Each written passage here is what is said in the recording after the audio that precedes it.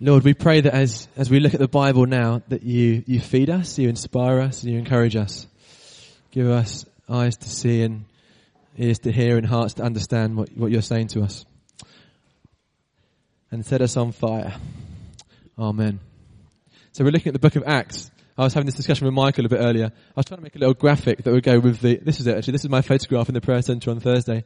And I had Benji's little magnifying glass here. And I thought what would be quite good is because the book of Acts is sometimes described as quite fiery. It's the things that the early church did.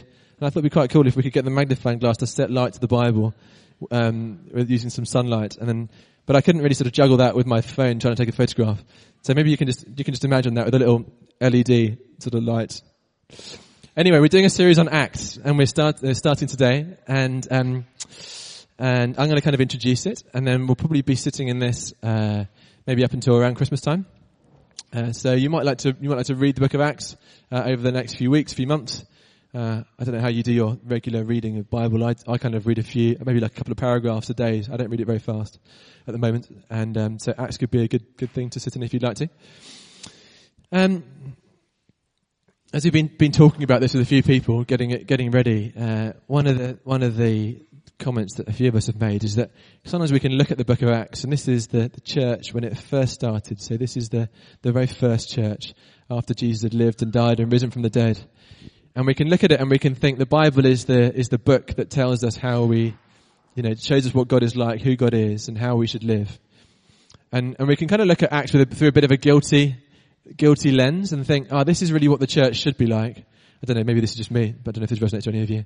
But this is kind of what the church should be like, and we've sort of fallen short of this vision of church. So, for example, in Acts chapter 2, it talks about the believers, the disciples, meeting together every day, worshipping, fellowshipping together, sharing communion, and they shared all their possessions together. And I've kind of looked at that at various times in my Christian life and thought that's the gold standard. And now we're kind of living a paler version. But I think that's actually not a very helpful way to look at the book of Acts. And I think when we're not called to sort of be a carbon copy or this is the template that we have to reproduce, otherwise we're failing as church. Actually, instead, what we see in Acts is we see a community of believers, people who encountered Jesus and he changed their lives. And they are living out his teaching. And they're following the leading of the Holy Spirit in the time and place where they were back then.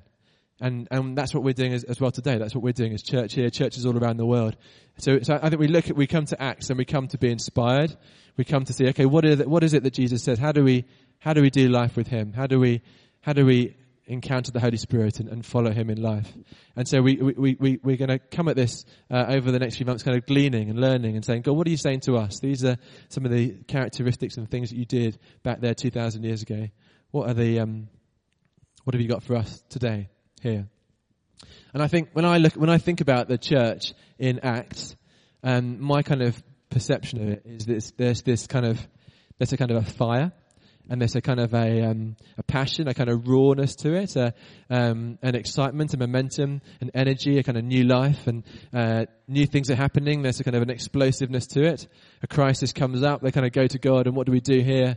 Oh, we're in prison. We've been thrown in prison for talking about Jesus. What do we do? Oh, let's pray and worship. And there's an earthquake, and they get released from prison. And there's all these extraordinary things that happen. And I think a feature of the church, I think, in Acts is this life. And this sense of energy and momentum. And actually, I have that same sort of sense when I think about Hope. My experience of being part of this church. And Hope's about getting towards 20 years old now. But I think that we have amongst us that same, a sort of similar freshness, a sort of life, a passion. And I think that's something that should characterize every church, actually. That should characterize every Christian. It should be, Jesus came to bring us hope, didn't he? And joy, and life, and peace. And we live a life of faith where we take risks. And so that's what I see when I look at Acts. And that's what I see actually when I think about hope. And I think our experience of hope here, and I don't know whether you resonate with that, but I'd suggest that should be a characteristic of walking with Jesus, the Christian life, the life of the church. That's not to say there's not hardships and difficult times, but in the midst of them, these kind of fruit of the Spirit, love, joy, peace, hope. Those things are characteristic. So we're going to look at Acts over the next few months through three lenses. And I'm just going to start. We've got it up here, haven't we, Michael? We're going to look at chapter 1. And would you mind flicking on to the next? Oh, I can do it myself. Sorry. Here we go. So this is Acts chapter 1. And sorry, it's missed the edges slightly. But we're going to read from the beginning. We're going to read these first 11 verses. And this is really going to be sort of unpacking what these lenses are we're going to be using. And so it starts up at the top here. It says, you're brilliant, Michael. So he fixes things as we go along. In my former book, Theophilus, I wrote about all the things Jesus began to do and to teach until the day he was taken up into heaven after giving instructions through the Holy Spirit to the apostles he'd chosen. So Theophilus is not the third child of the Davies family, not the original one. He was a Gentile, so probably sort of Greeky kind of person. And Luke was writing to him. So the same Luke who wrote the Gospel of Luke, one of the 4 biographies of Jesus, is writing. This is his kind of part 2. And it's saying part 1, the Gospel is the life of the biography of Jesus. Now this is what happened after he went to heaven. And so in my former book, Theophilus, I wrote about all that Jesus began to do and teach until the day he was taken up to heaven. Verse 3, after his suffering, he presented himself to them and gave many convincing proofs that he was alive. He appeared to them over a period of 40 days and spoke about the kingdom of God. On one occasion, while he was eating with them, he gave them this command: do not leave Jerusalem, but wait for the gift my Father promised, which you've heard me speak about. For John baptized with water, but in a few days he'll be baptized with the Holy Spirit. And the first lens that I wanted to introduce is this one around the word wait. Sorry? Oh, okay. Do we have any? Do they work at all? Oh, don't worry, it's fine. So, can we see the word wait in here?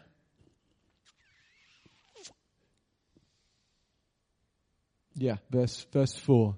Do not leave Jerusalem, but wait for the gift my Father promised. And then we see in Acts 2, this is what they do. The disciples gather together every day in this room, and they're waiting for this gift that God has promised to send them. And Paul Golf over there, he did a few talks on the Holy Spirit back in June. And one of the interesting things he said about this time is that when the Holy Spirit comes on them after this time of waiting, they're all sitting down. And it wasn't normal within the Jewish world. The normal thing was to stand up when you prayed. So the people clearly weren't praying; they were just waiting. And I thought, I'm sure. I was my kind of perception of this was always these disciples were doing what Jesus said, and they were like day and night. They're on their knees, they're fasting, and they're crying out to the Lord in prayer, saying, "Come on, give us this gift of the Holy Spirit," pleading on God to come and turn up. But it doesn't look like they were at all. Maybe they were like doing Sudoku or something. Or they were just waiting. They were just sitting there, and then the Holy Spirit comes.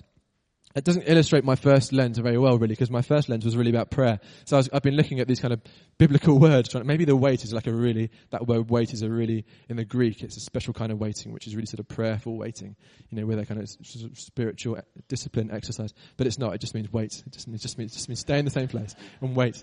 But the first lens we want to talk about is prayer, and it's kind of coming together, and we're calling it presence, because it's kind of bigger than maybe some of our ideas of prayer, in that it's meeting together, connecting with God, hearing God speak to us, and encountering God. And we see right the way through the book of Acts, we see this pattern of a people coming together to pray. So we see in Acts chapter 2, they're there, they're waiting, and after they're filled with the Holy Spirit, they begin to pray. Then chapter 3, Peter and John heal this beggar, and then they get thrown into jail. And they get released from jail, and they meet up with the other believers, and it says, and they all gather together and they pray. And time again, we see the believers coming together daily, regularly praying. We see Acts chapter 13, they come together in different parts, different churches around the world, different places. God speaks to them, gives them a direction, and off they go, and they're sent. And so this rhythm of prayer, this pattern of gathered and then sort of going out, is something that we see right the way through the book of Acts. And it's really pertinent to us as a church. It's part of the Christian life, isn't it? Prayer, you can't escape that. But for us here, one of our particular dreams as a church is to be a people in a place of prayer. And we built the prayer centre and the prayer huts and so on. And you're doing some clever things. Oh, look, Michael, thanks. Yeah, just flick it back one. There you go. Great. The word wait around presence. And so what we're doing currently are one church, one day, 24 hours in each month when we start from 6 a.m. and we go through till 6 a.m. the following morning praying. And our expectation is that this is where we come together, where we hear from God, and then we go out and continue in our boats, in our purposes. If we carry on reading this passage, we see that what was it they were waiting for? They were waiting for the power of God to come. And you'll receive power when the Holy Spirit comes in on you, and you'll be my witnesses in Jerusalem, Judea, Samaria, and the ends of the earth. Then they gather. So the second lens that we're going to be using to look at the book of Acts is this one of power.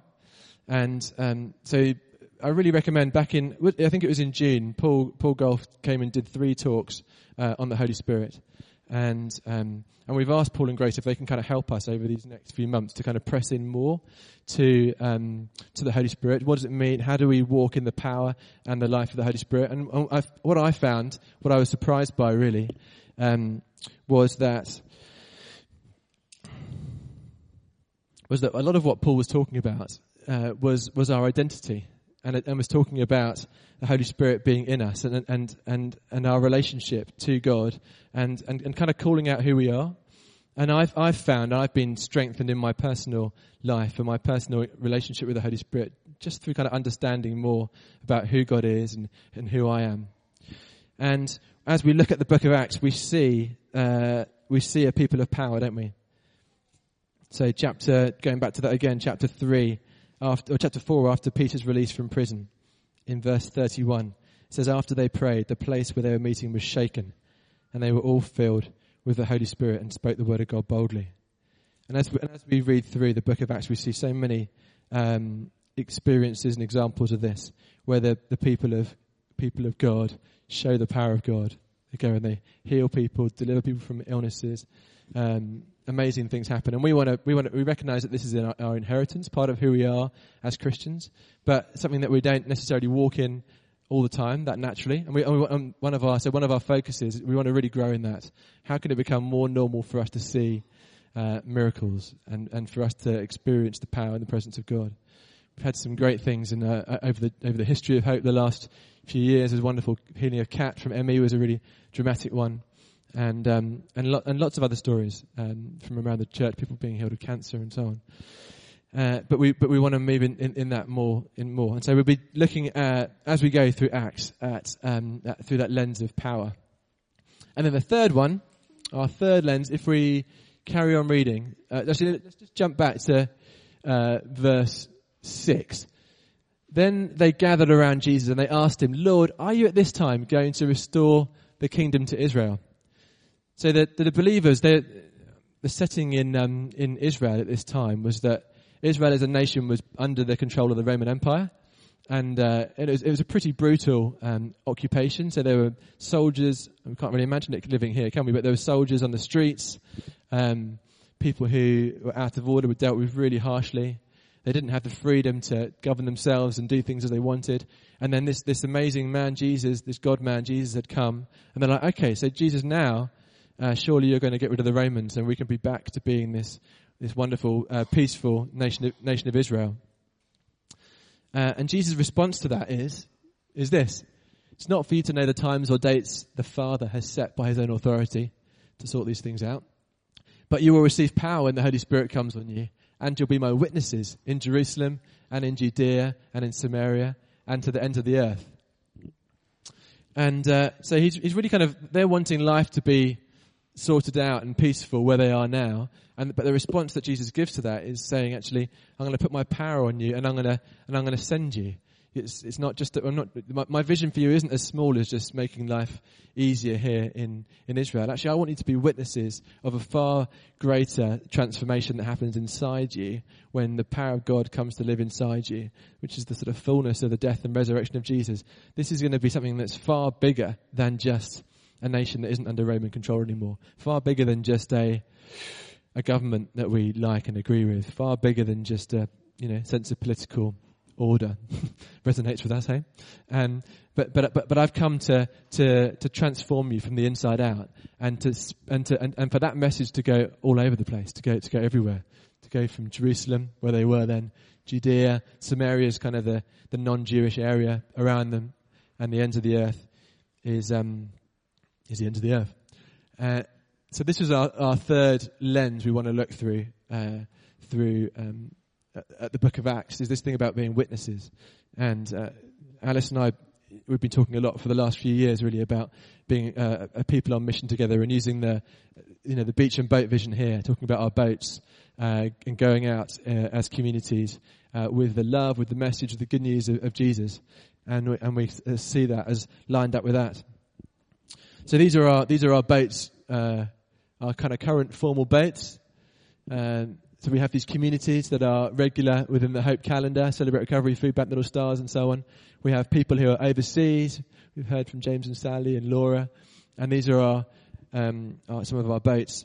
But I wanted to just share with you another one that I heard about on Thursday, and I was really encouraged by this. So I went to see Liz Trelaw on Thursday. So Liz, those of you who are nearer to Hope won't know her. She's had cancer for the last 3 years. She's had and been recovering from it. She's had breast cancer, and then she recovered from that. Then she got leukemia and had to have a bone marrow transplant and recover from that. So she's been really in pretty much in isolation, or really sort of hidden for the last 3 years, recovering from that. And but she's been part of Hope for a long time and has really appreciated the covering and the fellowship that's been had through more remotely, and the support the people have given her within the church. But what was really exciting, one of the things that was really, we had an amazing 2.5 hours talking together about all sorts of things. But one of the things that was really exciting for me was her recognition of what her boat has been in this time. And I kind of assume it's not really a boat time for you, Liz. You've been battling life and death. You've been really through the mill physically. But she was saying what's been in this time. She's been very close to her family, her blood family, and one of her sisters has given her bone marrow transplant. So she's literally got her blood living inside her, and that's it's a really uncomfortable medical process for all of that to happen. Another sister really gave up her life for 9 months and came and lived with her. Her daughter as well, been really hands-on helping. And then neighbours as well in the flats where she lives have been coming. One neighbour's been coming and making her bed for her, and there's been a real connectedness there.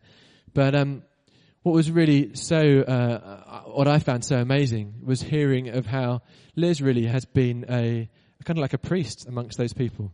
Someone who's brought the life and presence of God amongst her family, and seen some wonderful things happen within her family and within her community there as well. And we can assume sometimes we've got to be these superheroes, these paratroopers jumping out of airplanes, the most elite of the most elite, in order to do the mission of God. But I think what's so encouraging about Liz's story is actually is God uses us just as we are. And when we see Jesus sending out the disciples in Matthew 10 and Luke 10, he specifically tells them to be weak in the way that they go. He says, when you go, don't take any money with you. Don't take extra clothes. And he says, just go and find one person to stay with. Find a person of peace. Knock on their door. And if they welcome you into their home, then stay with them. They'll introduce you to the community around them. And don't go moving around. You see that in Matthew 10 and Luke 10, the way he sends out his disciples. And they go from this place of weakness and dependency on God. They need God. And I think this is what Liz's story has said to me over the last 3 years, is that she's been in a place where she's been dependent on other people to help give her give her life through the blood transplant, help her with basic things like making her bed and being very, very weak physically. But it was so rich just hearing of the life that was coming out of her, and the stories that there were in her community, in her family. So just a little insight into another boat, a different kind of boat, that is part of us, our church family here within Hope. So that's it really in terms of an introduction. I wanted to kind of set the scene and say that over these coming weeks, months, we're going to be going through Acts, and as a church family who are looking to grow in these areas, grow as people of prayer. So we, one church one day is a current significant feature in our landscape. I expect that we'll add to it other times of prayer together. But expectation is that we come together to pray, we encounter God's presence, and we're then propelled into this life of going out, and we do so with the power of God inside us, the power that is transformational, and we come back and we feed back these stories and so on amongst us. So that's the plan for the next term, and my prayer for us all, my hope is that we find are encouraged in our zone there. What is your boat? What is your place of ministry? For some people, it's their workplace. Sense of calling to the 9 to 5 is a place where God has made you and put you, and that's your zone of ministry. For others, it might be one of these communities within Hope. Little Stars, Celebrate Recovery Food Bank, Night Shelter, Hope on Wednesday. One of these things. Isn't that great? Just hearing what Liz how God's been working through Liz these last few years, and that's such a place of weakness. So we want to come together at times like this on Sundays to encounter God, to be filled with His Spirit, His presence, to be encouraged, to be inspired, so we can go out and bring that good news, that life that is in us. There we go. We'll stop there.